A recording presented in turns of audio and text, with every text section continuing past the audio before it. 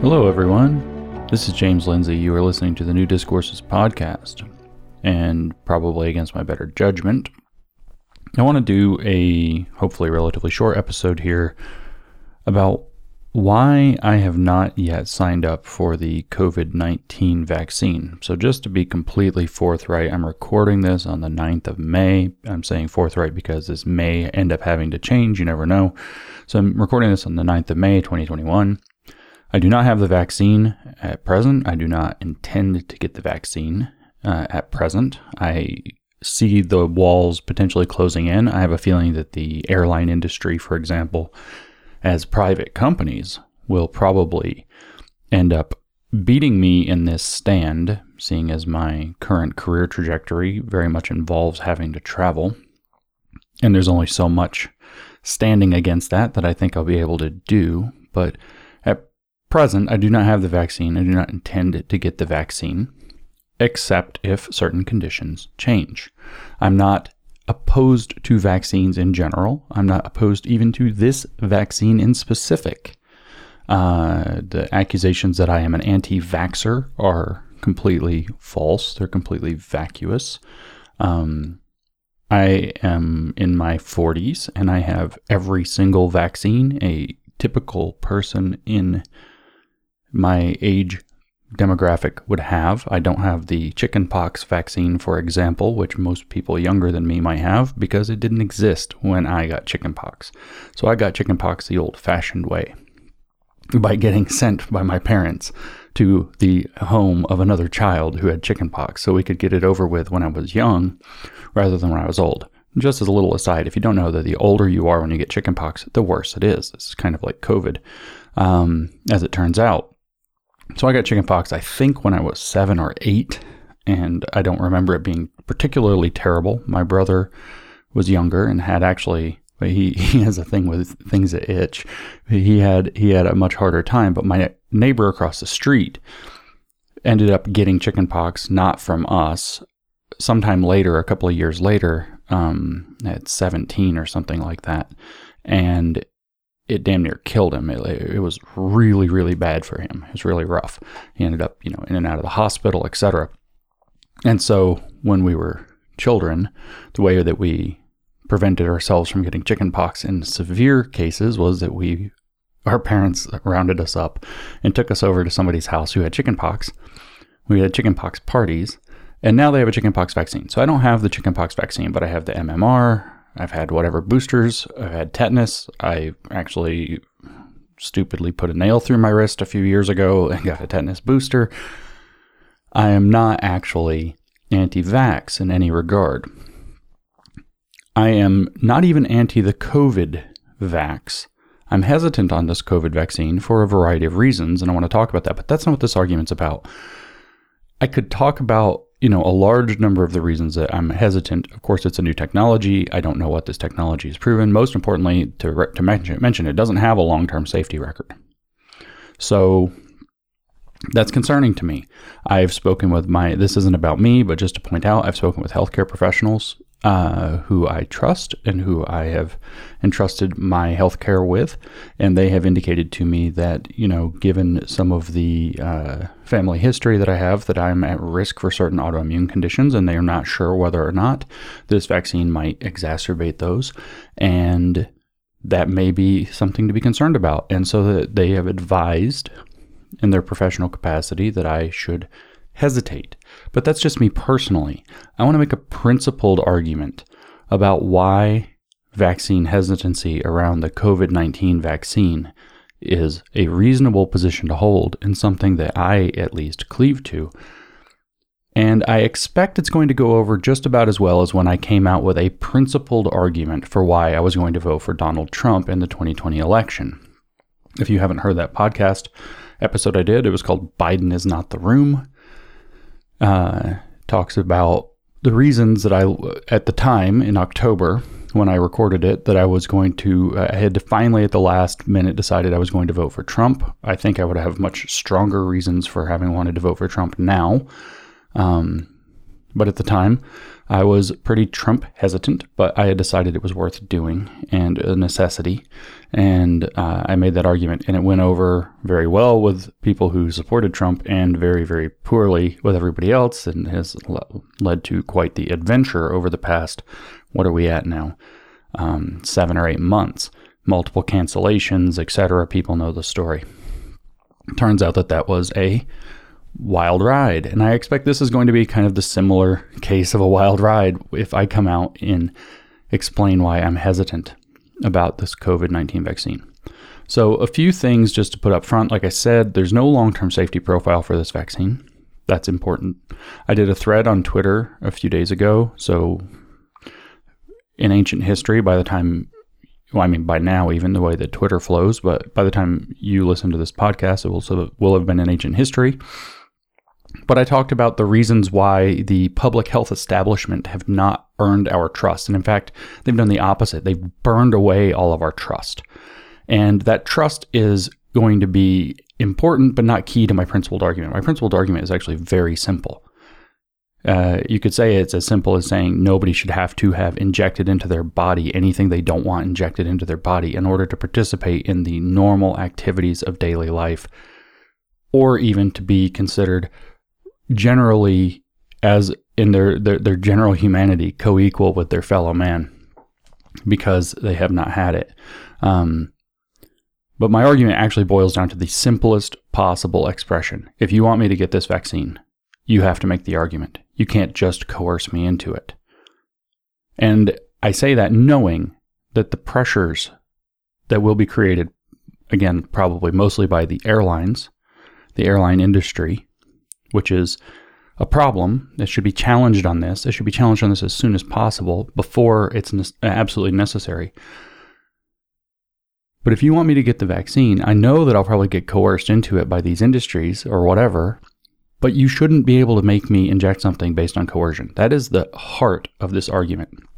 So we can talk about the aspects of public trust and how those have been burned, and we will. We can talk about a lot of things, but the heart of my principled argument against my getting, and I would advise other people to think about this as well, the COVID-19 vaccine is that if you want me to get the vaccine, you have to make the argument. You can't merely coerce me into doing it.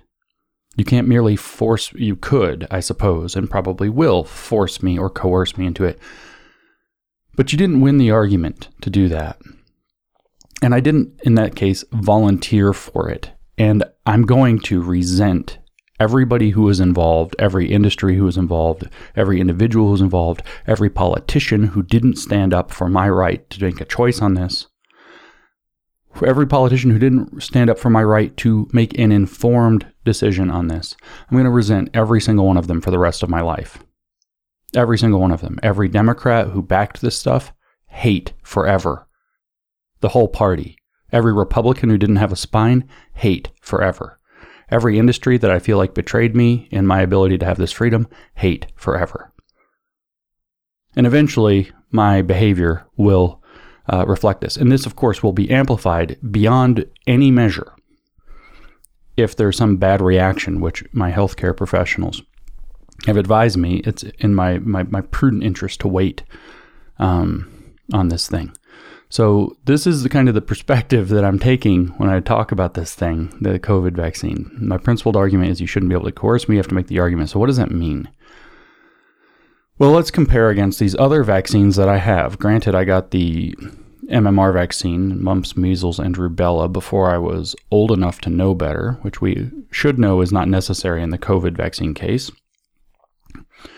Measles is a vicious childhood disease. There are a lot of people who are genuinely anti-vaxxers who are suspicious of the health profile of the vaccine, and they are willing to take the risk against the measles virus itself. And, I can understand the principled point that they're making, but for me, and I think they would be wise to listen, the measles vaccine, the argument for the measles vaccine has been made. Measles is often survivable and maybe even without significant consequence, but it also often causes high enough fevers to make children blind or deaf or brain damaged or other things. It is a viciously bad childhood disease that very recently caused lots of problems. And we have a very, I hate to use the word this way, but truly privileged position that it has been diminished to such a point where we no longer have to fear measles, and where we can think that the trade-off involved in getting this vaccine for whatever health problems it may actually cause in the long run, whether those are autoimmune disorders,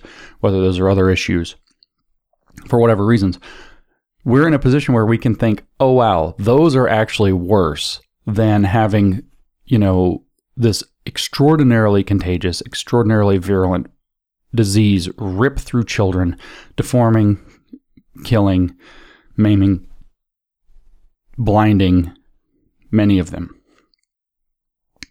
It's a very cushy position to be in, to be able to neglect the trade-off. And that's kind of a key here. There's always trade-offs, right? There's always trade-offs in life. Everybody wants a perfect outcome. Anti-vaxxers want a perfect health outcome for their kids. Well, it turns out there's not. There's trade-offs. There are trade-offs. Maybe pertussis, whooping cough as it's called, isn't going to be that big of a deal. Maybe an extra vaccine, maybe it's too many. I don't know. I'm not going to try to make this argument. I would be vaccinated against that as well. I know somebody who, as an adult, got pertussis from a unvaccinated child, and it was a 6-week ordeal, probably one of the worst health ordeals of his adult life. It's not a pleasant ride. So again, we're talking trade-offs. Whooping cough, I don't actually know its total profile. I'm not like a virologist or anything like that, and I don't want to claim that I am or make any misrepresentation. But the fact of the matter is that was a rough ride. I watched this guy. Well, I didn't watch him in person because he had to quarantine. He was a friend of mine. We got together weekly and did things, and for almost 2 months, over 2 months actually, we didn't, because he was so sick and was afraid he was contagious and didn't want to spread it just in case, say, my vaccine had worn off, which is what happens, is why adults often will end up getting things from unvaccinated children, from these so-called childhood diseases. I don't know if, however, that whooping cough is bad enough like measles to where, or mumps or something like this, where you're literally risking the blinding or deafening or something like this of people because the virus causes such a vigorous fever, and the deaths and the other problems. Polio, of course, you can look at polio. Polio literally crippled people. And as it literally crippled people, again, the trade-off profile is pretty easy. If there was a polio comeback or a smallpox comeback right now, virtually zero people with any sense would hesitate to take a polio or smallpox vaccine. And there are two elements to that, and I think they apply to the measles vaccine as well. One is, we actually do have a long-term safety profile for these things. We know what happens, and we know that there may be costs associated. The trade-off argument stands. But there is a long-term safety record with these. They have been in use for a very long time. We know a great deal more about them. The COVID vaccine, at least the Pfizer and Moderna brands, use novel technology. Not to say anything one way or the other about this technology, this mRNA technology, except that it's new. And so it doesn't have a long-term safety profile. If we had smallpox come back, or if we had polio come back, we know about the vaccines. We also know just how bad those viruses are. So the trade-off analysis isn't difficult. The argument is being made. The way I might put it with measles is that measles plus the long safety record of the measles vaccine have made the argument for me for the measles vaccine. And so because the argument has been made for that vaccine, for me, I am willing to get that vaccine. Does that make sense? This has not been achieved with the COVID vaccine. That's the kind of key point to the argument. The virus itself, COVID-19, SARS coronavirus 2, is not sufficiently threatening to a person in my demographic, or at all, frankly. But I say that aware of people with larger numbers of comorbidities, older people, overweight people, people with other health problems, diabetes, COPD, etc., cancers or whatever they may be. I say that aware that other people are going to have to do a different trade-off assessment. But for people like me, the argument's not being made by the virus. And then you have to add in the fact that the two elements that I'm looking at when I'm trying to make a decision about a virus, other than my healthcare provider recommendations, are going to be, what what's the trade-off analysis here between the severity and danger that the virus poses to me versus the severity and danger that the vaccine might pose to me? And so with a virus like polio, it's a no-brainer. With a virus like smallpox, it's a no-brainer. With a virus like measles, I think that it's a fairly no-brainer. With a condition like I said just a little bit ago, I got a tetanus booster after putting a nail through my wrist a couple of years ago, or a few years ago. I don't know how many it's been now. We're redoing our floors. Me and carpentry are not necessarily the best of friends sometimes. But I got a tetanus booster. Tetanus is not a disease you want to fool around with. The vaccine has a great safety profile. Trade-offs. What's the probability that I have tetanus from this? Turns out it was probably really low. Still thought it was a good idea to get the vaccine. Still took the very uncomfortable shot in the arm. Still ended up with, the low-grade fever, et cetera, that you get for a couple of days. And the feeling off and ill the tetanus vaccine tends to carry. It's not that this is an anti-vax position. It's that I'm analyzing the trade-offs. And tetanus has made the cut. Smallpox and polio would make the cut. Mumps, measles, and rubella have made the cut. The trade-off argument for me has been made. If I were raising children today, I would advise them to get the chickenpox vaccine. Why? Because I don't know exactly what the rate of shingles is in people who end up with having gotten the chickenpox vaccine, but I do know that people who got chickenpox the way I got it often develop shingles. Shingles is an unpleasant circumstance. What is shingles? Shingles turns out when you get chickenpox and you get over chickenpox, the virus hides in your nervous system. It doesn't ever really go all the way away. You don't really get all the way over it.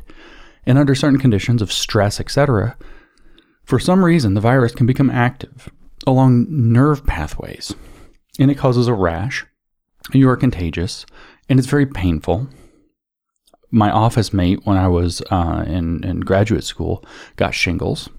I've had several other friends as adults who have got shingles, and it's just a reactivation of the chickenpox virus. Well, if the chickenpox vaccine prevents any realistic or any significant possibility of developing shingles later, that goes into the trade-off analysis. And the trade-off analysis is I'd probably advise people to get that vaccine. So it's, again, just not being to sound defensive, but it's just preposterous to try to make the argument that I'm coming at this from an anti-vaccination standpoint. I think vaccines are probably one of the single most important and valuable health advances in human history.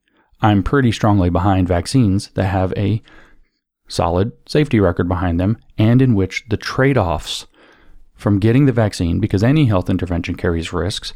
I knew a person, young, healthy, vibrant, beautiful woman who died of a flu vaccine. There have only been 900 or something like that of those people total ever. And I still know somebody that it happened to.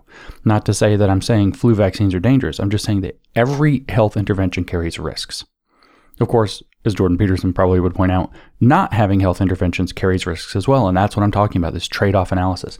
So if you want me to get the COVID vaccine, you have to figure out how to convince me that the trade-off for getting this vaccine under the conditions in which we are in is sufficient to take the risk against an unproven technology with no long-term safety record. So you need a better argument than the one being made. And I haven't heard one yet. The arguments that I hear are things like, so we can get back to normal. That's not an argument. That's coercion. The premise of necessity of getting the vaccine to go back to normal isn't established. I live in Tennessee. I've been to Florida many times in the past 12 months. Both of these states are examples of places where something very close to normal has been being maintained long before there was a vaccine. It wasn't total normalcy, but there's been something very close to normal. And I'm just utterly not convinced that we have to have the vaccine to get back to normal. Maybe vulnerable populations, elderly, overweight, other comorbidities, for them, the trade-off analysis is different, and if we look at it from a perspective of public health, which is a strange term that I think about more and more now, that the public itself doesn't have health. If we talk about how healthcare outcomes, relate one person to another, the net story might be that the vaccine is advantageous for people with various reasons to believe that they are extra vulnerable or significantly vulnerable to this virus. I'm not even going to quote statistics or anything like that, but the COVID virus is not severe enough for the majority of people who are in my demographic and younger and healthy and exercise regularly and get sufficient vitamin D, etc., to justify to me that we need to get vaccinated. So you need a good argument for why. And so we can get back to normal is not a good argument. It's coercion. It's actually coercive. We're going to mandate it so you can fly. That's somewhere between coercion and force. We're just going to mandate it outright. That would be force. At what? At the end of the barrel of a gun? Probably not. Probably by completely excluding you from participation in society one way or another. This is why where Joe Biden coming out and saying that the federal government doesn't plan to have, COVID passports, vaccine passports through it, doesn't really mean anything. This is where what Ron DeSantis did in Florida is so much more significant, because what Ron DeSantis did in Florida was he said that industries not only will there not be government issued COVID or vaccine passports, but that businesses in Florida cannot require a vaccine passport. So it's a very different thing. Joe Biden can have zero plans. The federal government can have zero plans to create a COVID passport program. But if United, Delta, and American Airlines, all three decide that they're going to have COVID passports or vaccine passports to fly, everybody who wants to fly is going to have to get one. That's coercion. That's not an argument. You have not convinced me, oh, you need this to fly. Bullshit. I've flown about a bajillion times since last summer. I don't actually need one. I've flown on absolutely packed airplanes where we have to wear our masks, and you have to, what do they say on the airplane? That you can remove your mask to eat and drink, but you must replace it between bites and sips. You can't even just take your mask off and enjoy your drink for 10 minutes and put it back on. No, you have to put it up and down between every sip. We're playing along with all this. I've flown a bunch of times. There have been no ridiculous COVID outbreaks. As a matter of fact, if you look at the virus, I know I'm kind of rambling here, but if you look at there's this thing. I did take actually mathematical epidemiology, I took mathematical ecology in graduate school. And there was a unit that we did a month or so long on mathematical epidemiology. And there's something within mathematical epidemiology known as Farr's Law. And Farr's Law describes how a pandemic is going to come out, how it's going to spread, what the curve looks like of how it's going to rage through a population. And whether you look at the graphs. You look at the graphs of where COVID broke out, where people had stricter lockdowns, or they had very little lockdowns, where they wore lots of masks, where they wore fewer masks based on mandates, etc., based on assessments of people's behavior. And you don't see any significant differences, really. What you see is Farr's Law. You see Farr's Law playing out every single time. Farr's Law playing out every single time. The only thing that you see is slight differences in how quickly things took off based on how early some of the policies were implemented, but the gross per capita numbers end up looking exactly the same, following virtually exactly the same curve virtually everywhere. Because the pandemic is bigger than your stupid little intervention. It wasn't ever designed to deal with a respiratory virus that transfers or that's transmitted by aerosols in the first place. So we have a very different thing, though, when it's coercion and force. I would argue even force when you have significant industries, or I should say industries with no options available. If all three major airline carriers do this, we're pretty much stuck. So you have an entire airline industry now that may decide that you have to be vaccinated in order to participate in some function that is typical to professional life for many people in this country or in the world today. And when you have that, you are now tipping not just into coercion, but into force. Say what you want about it. Think what you want about it. But the truth is that that's not an argument. You have to get the COVID vaccine so you can fly is not an argument for why somebody should get the COVID vaccine, because the underlying premise of necessity has not been established. You have to convince people, if you want a principled reason, if you want to convince people rather than coerce people or force people to get the vaccine, you have to convince people that there is a need to take this vaccine. Okay? It's also a lie, by the way, this idea that we can go back to normal once everybody gets a vaccine. That's actually a lie. It's a blatant lie. It's a shocking thing that people are accepting this lie, because normal not even normal before, normal, has never included having to be vaccinated against a virus with this profile under conditions of coercion and force without making the argument, using a novel vaccine technology that has no long-term safety profile, or even actually approval, except under emergency powers. It's not even an approved vaccine. It's just being used under emergency powers. Or is it normal to say that, well, apparently we're going to have to get the vaccine boosted every 6 months because of either variants or because coronavirus antibodies don't stay stable in the body or whatever it is that we're dealing with? It was never normal to have to get injected for a virus, particularly a virus of this type, every 6 months. That was never normal. This isn't normal. We're not going back to normal. The whole project is in defiance of virtually everything we already know about epidemiology. This is not going back to normal. This is going into some stupid new normal where this is what happens. And here's what happens. I wrote this article about a year ago called Your Woke Breaking Point, where what I argued is that people will engage. How does a slippery slope fallacy work?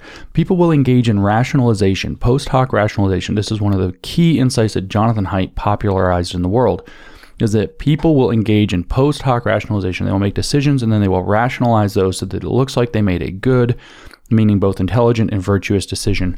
And they will convince themselves after the fact of that what they did made sense. So once you get the vaccine, you're going to now engage in a process of you've injected something into your body. You've injected a technology that's not even, there are risks around it, and people who are hesitant about this are very often aware of these risks, and they are concerned about them. So the rationalization process is going to be stronger for these people than people are just kind of la-di-da and going along with it. So you're going to rationalize, yeah, this was a good idea. Yeah, this was necessary. You're going to convince yourself that it was necessary for you to have done this, because otherwise it doesn't necessarily make sense. And then what you become is somebody who's going to be more open to, well, I already got one vaccine. I might as well get the booster. Oh, well, they're going to need another booster. I might as well get that too. Oh, I might as well get this one too. I might as well get this one too. Well, I don't really care if they're going to tie being able to fly. It's just being able to fly. I don't really care if they're going to tie your freedom to be able to fly to having a vaccine, because I have the vaccine and I went through it and everybody else can go through it. This is the kind of rationalization process that takes you off of the principle. We're no longer talking about an argument about trade-offs. We're talking about creating a culture of conformity through coercion by getting people to rationalize their decision, which didn't necessarily make sense, to resolve their cognitive dissonance about what they did, and to become apologists and advocates for something that still isn't making the argument. I got the vaccine, so you should too, isn't an argument. I got the vaccine and nothing bad happened to me, isn't an argument. You need to make an argument that fits within the trade-offs. And that's going to actually, for me, what it's going to take is time. I want to see some medium-term safety profile. I want to see the culture of coercion going down before we're getting into this. And I don't want to hear bullshit arguments like, this is how we get back to normal. I've been looking around. All over the place I go, people are acting very normally. I went out last night, and it was kind of funny because my wife has barely gone out. She and I went out, and she's like, whoa, downtown is like totally back. Like, COVID doesn't exist in Tennessee anymore. And I'm like, I know, I've been trying to tell you. It's everywhere I go, except for places like California. We're now in this position where it's like back to normal is already normal. And it didn't require the vaccine. And then with people having the vaccine who want it, that confidence goes up. Okay, so for me, the principled argument against the vaccine is very simple. If you want me to take it, you have to engage in a proper trade-off analysis argument, and you're going to have to make the argument for the vaccine. The problem that you have to get over is that the virus itself is not severe enough for it to carry very much weight. You talk about my responsibility not to spread the virus, but if the vaccine does what it's supposed to do, why does that matter? Why do I need the vaccine to protect somebody else who is protected by having got the vaccine if they wanted it? If the vaccine works the way that it's supposed to, or does the vaccine not work? Well, that's not helping your argument. Or if the vaccine only works partially and still carries a severe risk, that's still not really helping your argument. Oh, I'm going to have to get injected with something twice, and maybe in patterns of 2 or maybe just 1. I don't know how the boosters are going to work, probably just 1 every so many months, because the vaccine doesn't but then I still have to act as though I'm under a pandemic and I have to be careful and blah, blah, blah. We're not really going back to normal because the vaccine isn't really wholly effective. None of this makes sense. You're not making the argument very well. So you're going to have to make the argument to me that this vaccine, that the trade-offs around taking this vaccine are to my advantage. That's independent. Like, obviously, it's a decision for me and my healthcare providers to decide whether or not my risk for, say, autoimmune disorders or any of the side effects of the vaccine that have been coming up at relatively high rates, but not terribly, they're not like, oh my God rates, but they're concerning rates and they're being downplayed. That's another aspect of this. It's up to me and my healthcare provider if it's right for me, but it's that goes for every individual, and it should be the individuals and their healthcare providers' decision without coercion, without force. It's not United Airlines' job. It's not Delta Airlines' job. It's not Shea Stadium's job. It's not the Major League Baseball's job. It's not Disney's job. It's not even the Democrats' job to decide whether or not, or the federal government at all, to decide whether or not I need to have this vaccine. I need the argument made that the virus is dangerous enough to justify whatever the real risk is to me to get that vaccine. And the problem is, we don't know how dangerous the vaccine is yet. We don't actually know. We have some guesses. We have some projections. There are reasons to believe it may be safe. We have no medium-term. We have no long-term safety profiles. We have absolutely no idea what's going to happen. For example, I read an article not that long ago. It's concerning. I read an article not that long ago saying that there would be a third wave of COVID. I guess that's what wave it's going to be on, coming probably this fall, and that there would be massive sickness and death primarily among the vaccinated. And I'm like, okay, what in the heck is this? So these are the kinds of things you're going to have to account. This wasn't some conspiracy theory article. This was one of these things. It's like, are they telling? This is one of those, like, I don't remember if it's CNN or what, but it's one of these things where it's like, are they telling us that are they preparing the ground for what they know they've done? Like, what is this? It was a mainstream corporate press outlet, and it's like, what is this?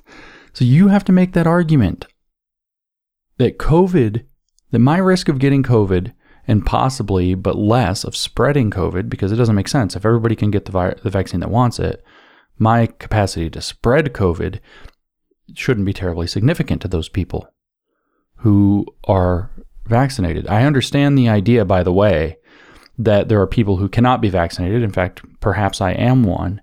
And so the herd immunity argument, I understand, like, I get protected by everybody else getting vaccinated. So if I'm particularly vulnerable, and that I can't get the vaccine, everybody else being vaccinated lowers the chance that I'll get this life. I understand this argument. I understand how this works. I've made this argument on behalf of other vaccines in the past. And I understand that it makes sense. Again, this is a trade-off argument for me. You have to convince me that my risk of getting COVID or becoming a vector of COVID is high enough and significant enough of a risk to justify my getting injected with something that's safety record is not yet known under weird conditions. And so now I want to turn to the weird conditions part of this, because this is where, my principled argument has been made. My principled argument is very simple.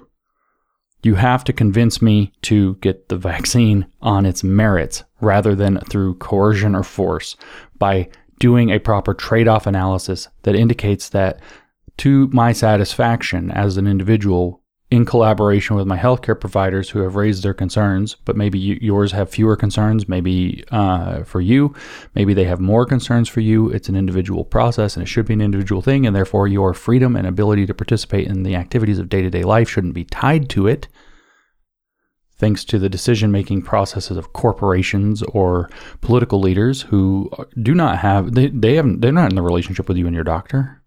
It's not their business. So let's say that if you want to make that argument, you have to convince me that the virus is bad enough to justify the risk. And you've got an uphill battle. Not just because the virus is not particularly frightening to me at this point, not just because the evidence that I have gathered with my own eyes and the things that I have read that are quite understandable about the virus, the very comprehensible things, indicate to me that there's no need for this vaccine. Like, the vaccine itself is not even needed in any significant way, except perhaps in particularly vulnerable populations. You've got to be able to convince me from your position now of whatever trust that I have left in you that I should get this. That's my principled argument. And here's your problem. You have no trust. You have none of my trust left. My trust in public health authorities, if that's even a public health authority, that's really kind of a Orwellian office. That's a scary thing. Has been completely destroyed. I have no trust left. Zero trust. I literally mean zero. I have zero trust left in any of these major institutional entities telling me that I have to get the vaccine for my own and the greater good. And the reason I have no trust is, let's just look back at the last year. So let's talk first about why the vaccine is not even necessary. Well, for the majority of people, I'm not talking about statistics because I don't have them in front of me. I don't want to get them wrong. For the majority of people who don't have, I'm in my 40s, early 40s. I'm kind of in shape. I'm trying to be in shape and getting in better shape again. I used to be quite athletic. I eat well. I take care of myself. I take adequate vitamin D. I actually get adequate vitamin D in the sun whenever I get the chance as well. I have a number of different things that I do to try to, make sure that my viral loads, if I am infected with anything, are manageable.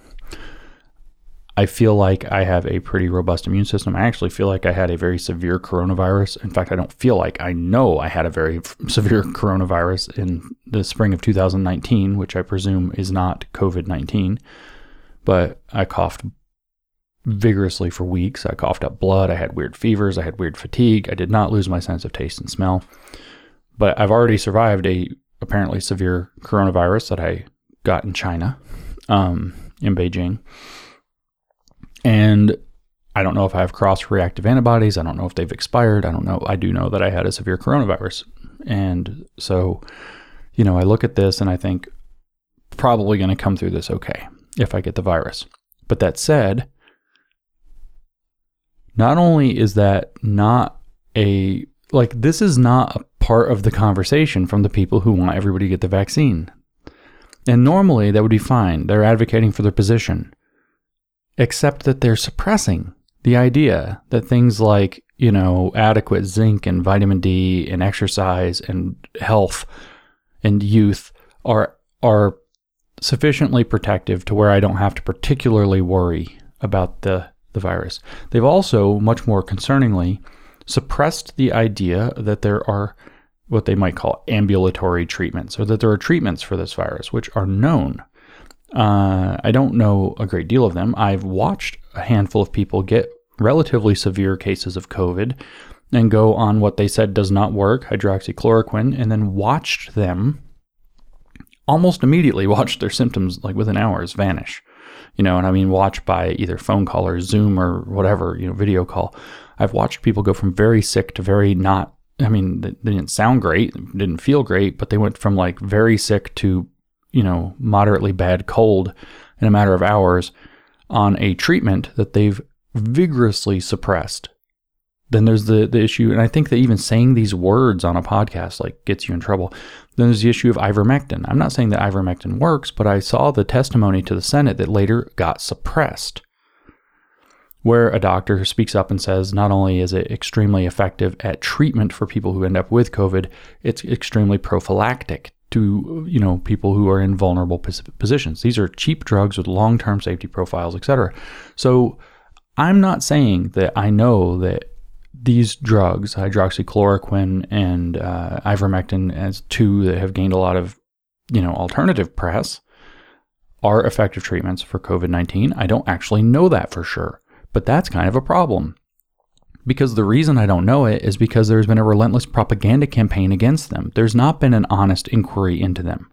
There's been the opposite of an honest inquiry into them from day one, to the point where they're literally taking testimony that was given to the United States Senate by a medical professional on the issue and taking it down to where that's not easily available anymore. None of this strikes confidence in me, and the people who are trying to tell me that the vaccine is the one and only way have honesty behind their argument. So if you're going to convince me, remember, my principal argument is you have to make the argument for me to get this vaccine. You're operating from a deficit of trust. just because of that. This is without talking about how badly you overhyped. I get it at the beginning. You overhyped the models. You want to do, better to take a doomsday scenario and then, overreact a little bit and then back off from that. But we didn't back off from that. And then, of course, there's the big one, right? There's the big one. You talk about the suppression of alternative treatments. You talk about this, the downplaying of the evidence. You talk about, for example, the PCR test stuff that's all about how that's not really appropriate for figuring out how many people had COVID.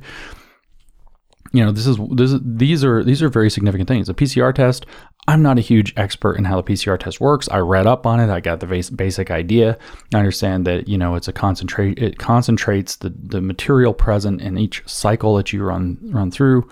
And that from what I've read, after 28 cycles, it starts getting to be where your false positive rate goes up too high. It becomes too sensitive. And they were running often 35 to 42, which is too many. So their false positive rate might be very high. I know that there were incentive structures for hospitals who were getting paid for treating COVID patients. So it was in their best interest to identify COVID as being, implicated in the people. So I don't actually know. Maybe it was 80%, maybe it's 100%, maybe the death rate and the case rate are exactly correct. Maybe they're 10 or 20% overreported. Maybe they're 90% overreported though. I don't know. This isn't helping because, again, what it's telling me, and I'm not trying to make an argument about what the numbers actually are. I'm not trying to downplay what seems to have occurred. I'm not even trying to downplay or discredit the official word. What I'm saying is that the circumstances around which that official word have been produced do not put honesty on the front foot, and therefore they do not engender trust. So if you're going to make the argument for me to take a vaccine, you're operating from, now we've got 2 layers of massive deficit in trust.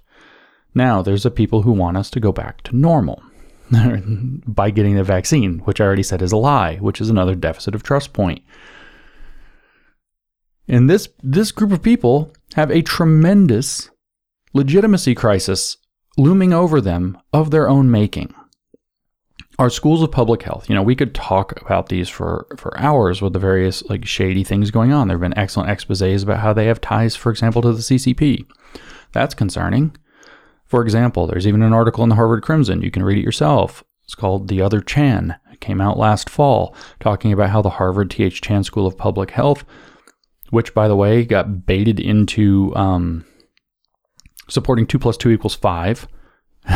Literally, they published a tweet about it, and then they went on to publish an article about it, saying that 2 + 2 can equal 5. They did this in the middle of a pandemic where there are widespread fears that the public health officials are overcounting the cases and deaths and saying that 2 + 2 can equal 5. This is really an amazing thing.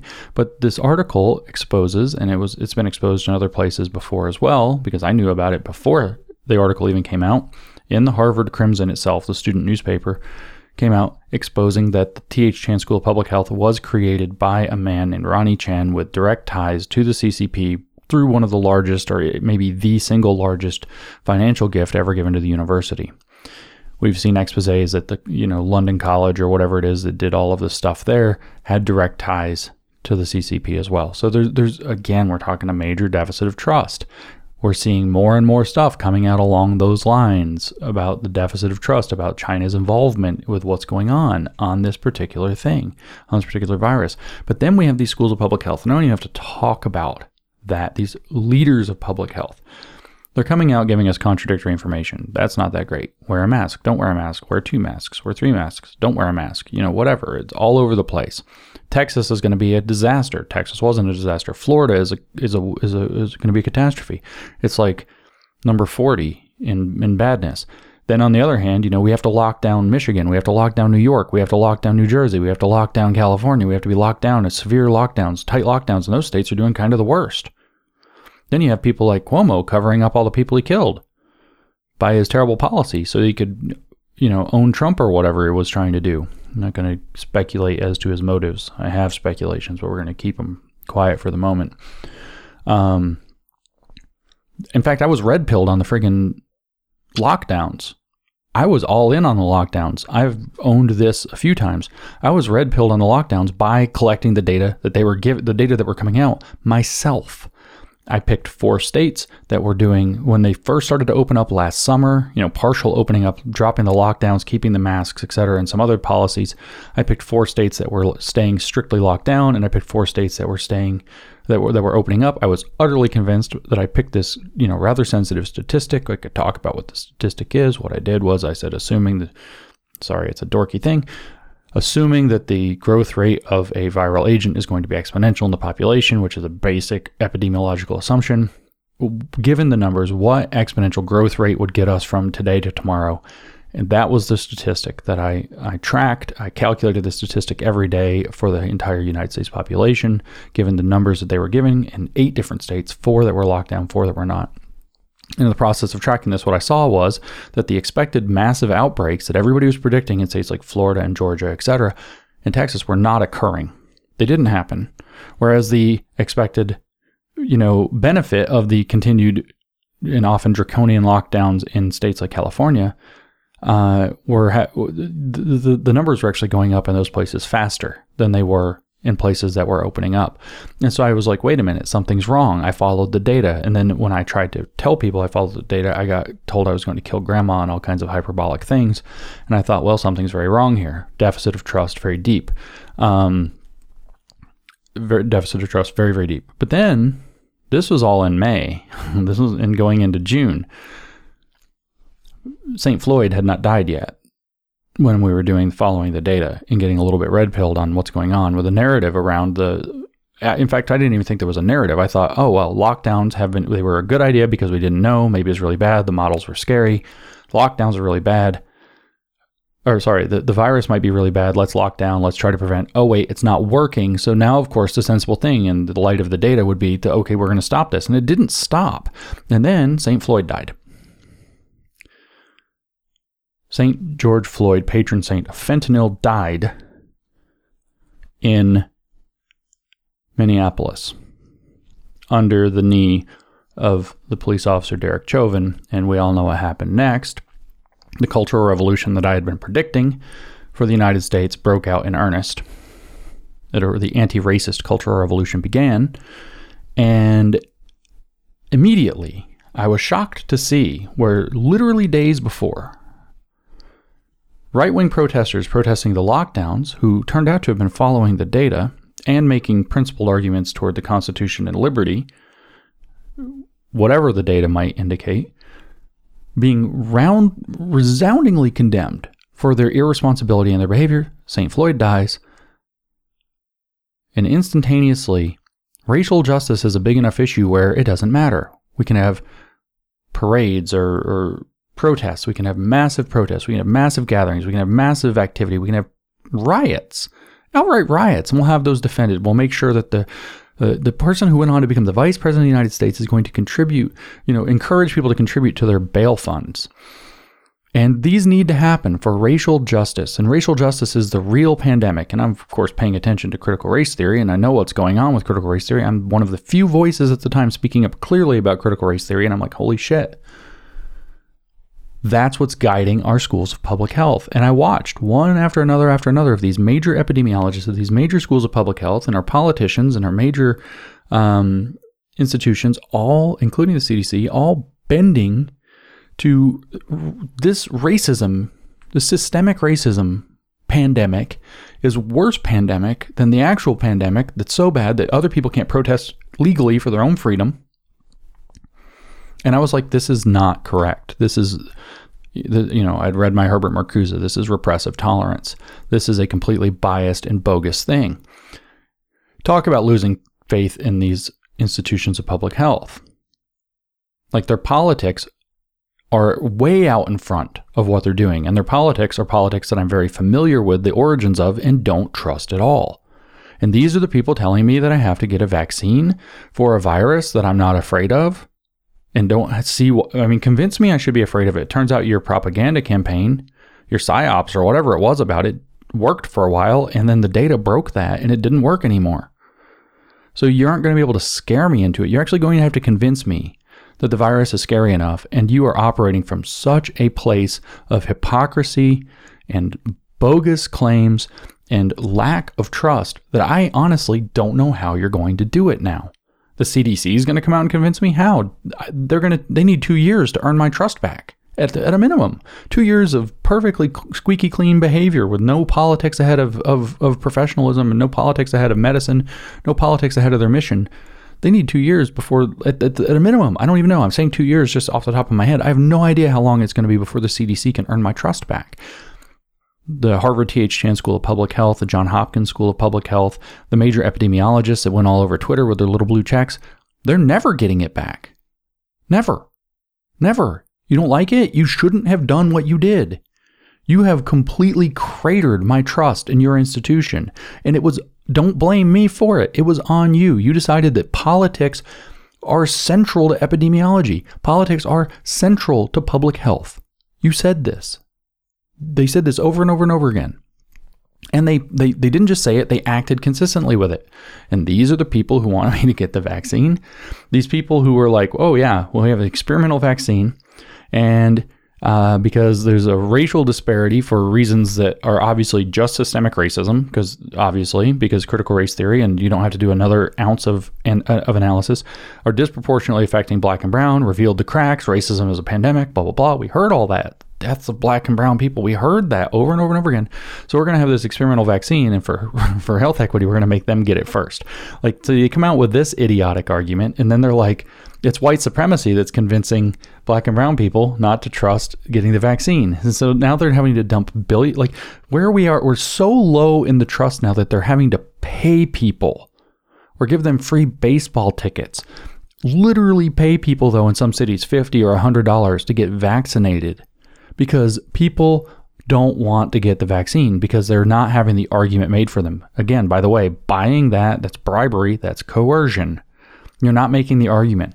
We're going to pay you, what is it that they just came out with? $3 billion the federal government said they're going to dedicate. We got AOC going around on like a vaccine bus or something like that. Like, this is horrific. This is absolutely horrific. There's no public trust in this. This is a catastrophe. If the virus could sell itself on being dangerous, you wouldn't have to give people $50 or $100 or a baseball ticket or have a party bus or something stupid like this going around with, Alexandria Ocasio 1619 Cortez riding around on the bus. You wouldn't have to do this if the virus could sell the vaccine. Smallpox would sell the vaccine. Polio would sell the vaccine. Measles would probably sell the vaccine. And especially because you could come out and say, oh yeah, we've been using this vaccine for like 30 years. It works. It's relatively safe. There are some trade-offs. You could make the argument, but you can't make the argument here.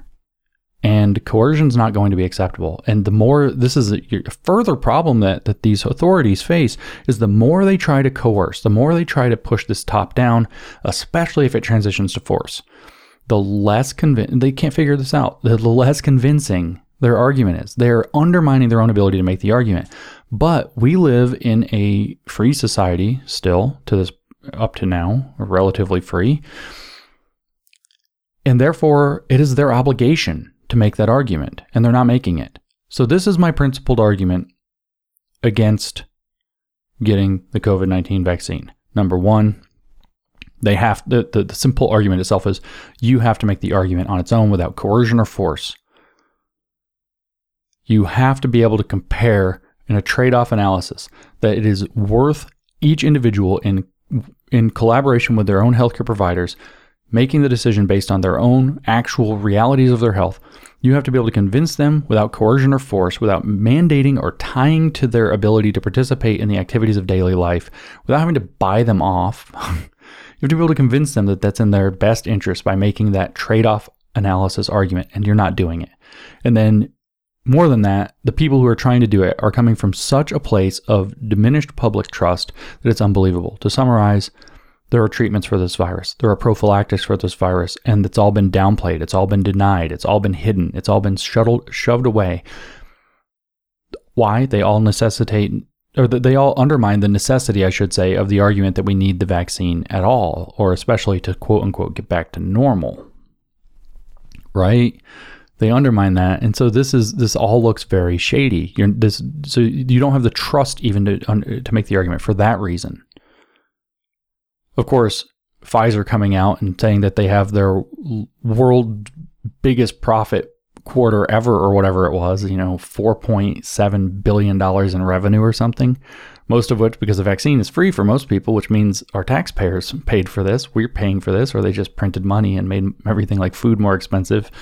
And inflation's coming, so that they can pay Pfizer, so Pfizer can get rich. Like, none of this is helping your argument, guys. Then secondly, the people pushing the argument are coming from a position of complete, absolutely bogus, nonsense policies that put not just politics, but idiotic left-wing politics rooted in critical theory that don't even make sense, that I've spent literally the last 2 or 3 years resoundingly criticizing and diving deeper into, and finding out the deeper I dive, the more need for criticism that there is. No trust. So you have no trust from which to make this argument. And then, of course, you're also applying pressure. You're also applying force, coercion, bribery, etc. as means to try to get people to get it, and undermining your trust further. You're creating a deeper and deeper and deeper legitimation crisis or legitimacy crisis in the attempt to try to get people to do something. And so you're not going to make the argument that way. And so, again, how could I be... So just to close, again, my argument is if you want me to get the vaccine, you have to convince me to get the vaccine. You have to make the argument. That's it. And here are the problems that you face in doing so from my perspective right now, without even having to talk about my own health circumstances between my healthcare provider and I. You don't have you have to make the argument. But what would convince me? What would convince me is it's fair to say that I should, like, if I can't, this is a point we raise in How to Have Impossible Conversations. Peter Boghossian and I talk about that if somebody has an indefeasible position, in other words, there's absolutely nothing that could change their mind, then they're not holding their belief on the basis of reason or evidence. They're holding their belief on the basis of something that works kind of like faith. And I'm not talking necessarily about religious faith, but I'm talking about the idea that they're holding it for non-rational reasons or whatever, and that they've adhered to it probably for reasons like morals or out of fear or for a sense of control or to fit in with a community or something like this. So what would convince me? I should be able to articulate what would change my mind. Well, I've already said, actually, it's very simple. I need to be convinced that the circumstances surrounding the possibility, my risk of contracting and or spreading the virus outweigh the risks associated with taking the vaccine. That's going to require at least a medium-term safety profile. Like, I don't even think that there's any reason that I should even consider this thing until we've reached a point where it's not being applied under emergency authorization. Like, why can't it just get regular approval, even if it's accelerated approval or something like this first? So you have a trade-off analysis to make. And if you can convince me that my risk, either as a potential person who gets the disease or as an potentially infectious agent to other people, my risk, because I'm open to that argument. I've already said, I understand the idea that there are people who cannot get the vaccine, who are also in vulnerable populations, who depend on other people being vaccinated in general. I'm not necessarily speaking specifically about this vaccine, which apparently doesn't necessarily, it works partially, but not wholly.